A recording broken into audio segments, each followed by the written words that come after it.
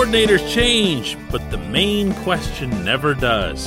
Who will really call the plays? Good morning to you. Good Thursday morning. I'm Dejan Kovacevic of DK Pittsburgh Sports, and this is Daily Shot of Steelers. Comes your way bright and early every weekday morning. If you're into hockey and or baseball, I also offer up daily shots of Penguins and Pirates right where you found this. Steelers and Panthers will go at it, kind of, tomorrow night in Charlotte. Mostly meaningless preseason game. You're going to see Dwayne Haskins start. You're not going to see Ben Roethlisberger, a lot of other guys, Najee Harris. So it's going to be an exhibition in the truest sense, at least from the Pittsburgh perspective. Interestingly, the Panthers are expected to really put out their main team to start. And remember that the Steelers and Cowboys did play one more preseason game than everybody else. After practice yesterday on the South Side, Matt Canada met with media and went over a lot of different things. Most of it was quarterbacks, some of it was offensive line, and some of it was play calling, which can be a touchy subject for coordinators. They don't like to be challenged, but at the same time, when you've got your franchise first ballot Canton-bound quarterback, you've got to have legit respect. It can't just be for show. You've got to have some back and forth. You've got to have some communication. And here's some of what Canada said on this subject.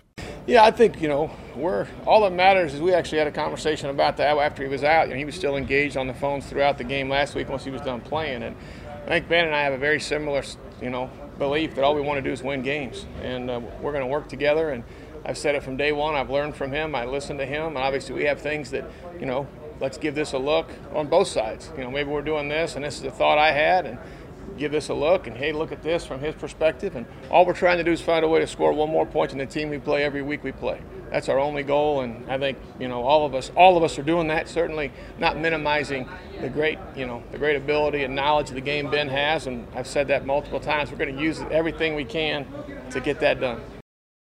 Now, the coordinator alone won't be what's new. It'll also be the way they communicate, because Canada will be, for anybody who doesn't know this, up in the booth. He's not going to be at field level the way he was last year when he was quarterbacks coach. Mike Sullivan, the new quarterbacks coach, will be down there at field level, but for Ben to communicate with Canada, it's going to have to be via phone and then via helmet up until 15 seconds before the snap, per NFL rules.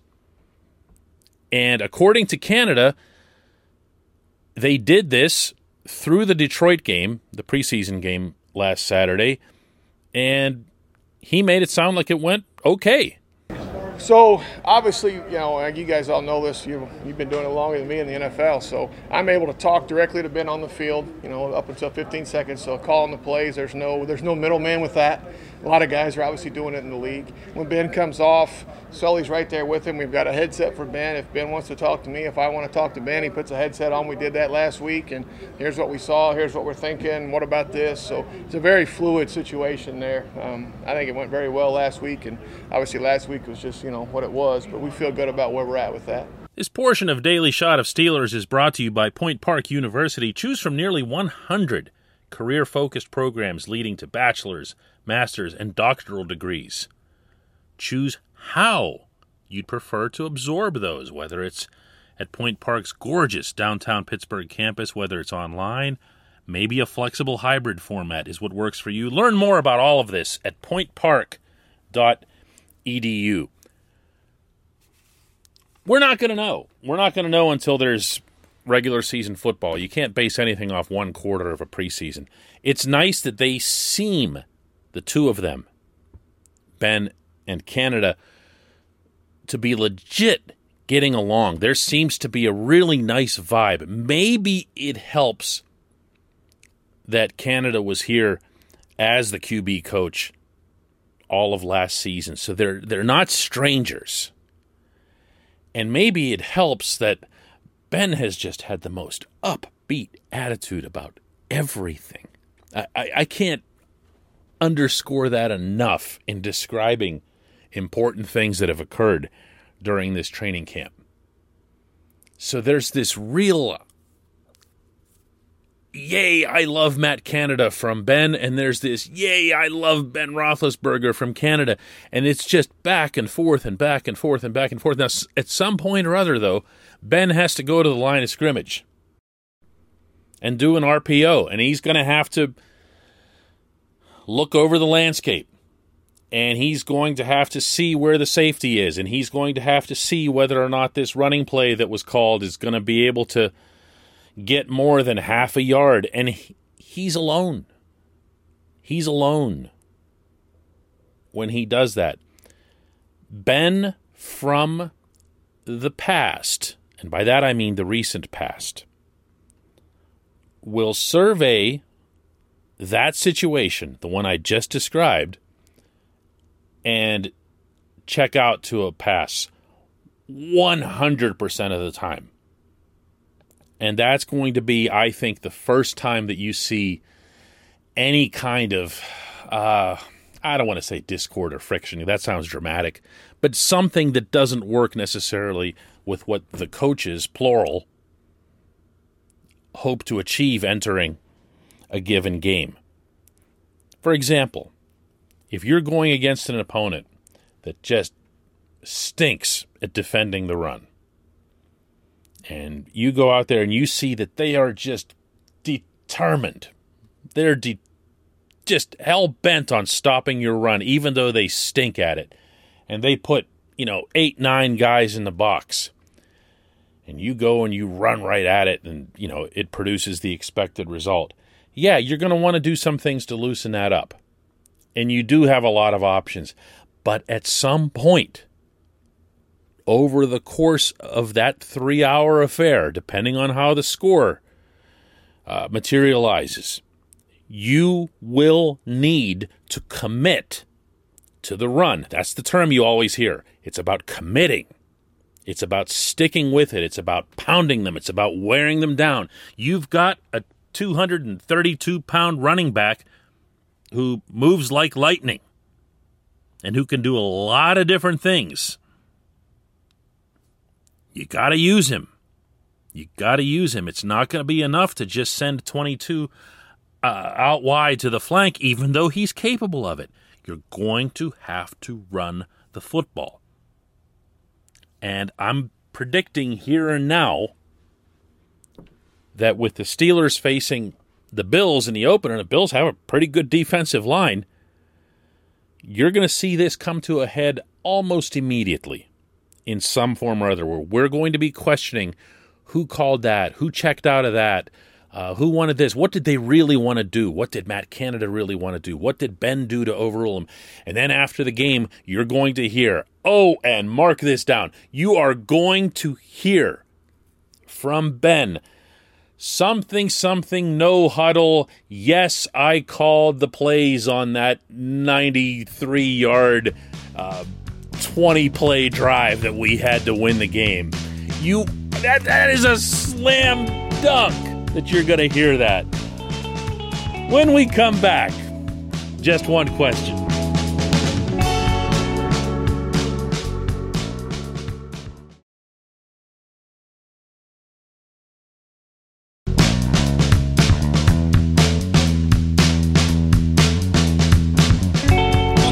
Time for Just One Question, as brought to you always on this program by the personal injury law firm of Luxembourg, Garvin, Kelly, and George. They represent people who are hurt in car accidents, who filed for workers' comp, who need assistance with medical malpractice claims. The attorneys at LGKG pride themselves in doing what they say they're going to do. It's important to them that when they make you a promise, they keep that promise. They've been keeping promises in our region for over 80 years. Learn more about them at lgkg.com.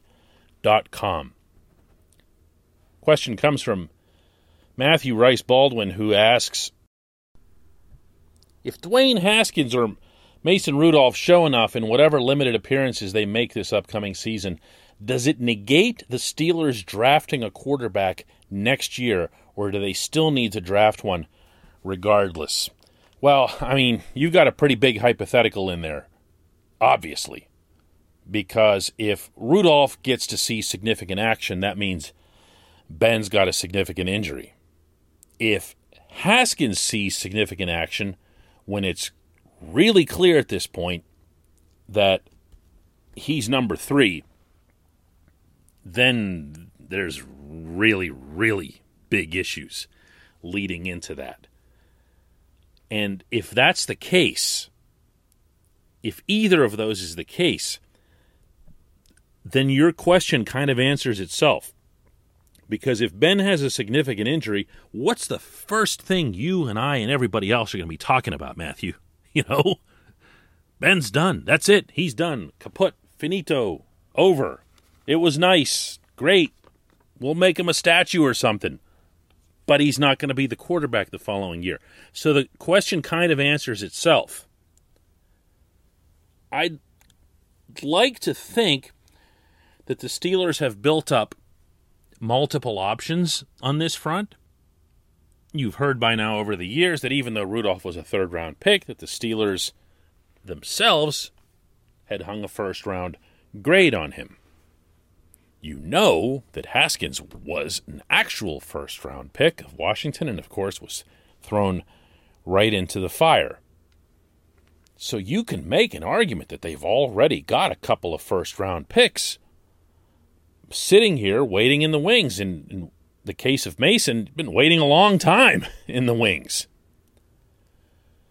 The one image that I can't get out of my head, though, anytime this subject comes up, and I don't know how many of you saw this. So this was back before this past NFL draft. And Mike Tomlin and a bunch of other Steelers people went to Ohio State's Pro Day. And Tomlin was tailing Justin Fields around as if he were his son. And he was waiting by the portion of the field where the kid had to come out before partaking in a whole bunch of drills. And Tomlin's standing there saying, you know what we're here to see? Show me something good. Show me something good.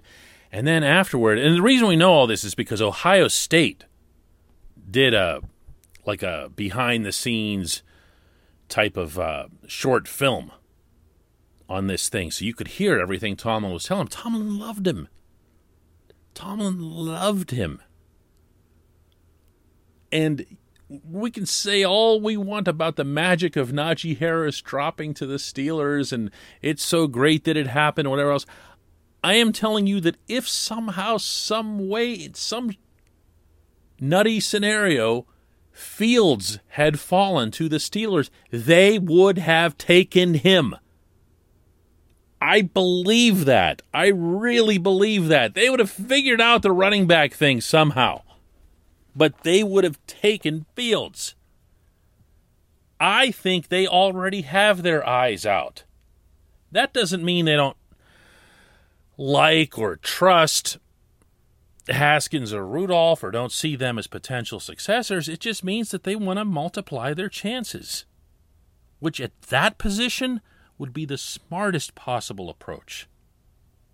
Get as many of these guys as you possibly can. So should their eyes be open in the first round next year, no matter what Haskins and or Rudolph does this fall and winter? Yes, 1,000 times yes. I appreciate the question, Matthew. I appreciate everybody listening to Daily Shot of Steelers. Let's do it again tomorrow. Game day.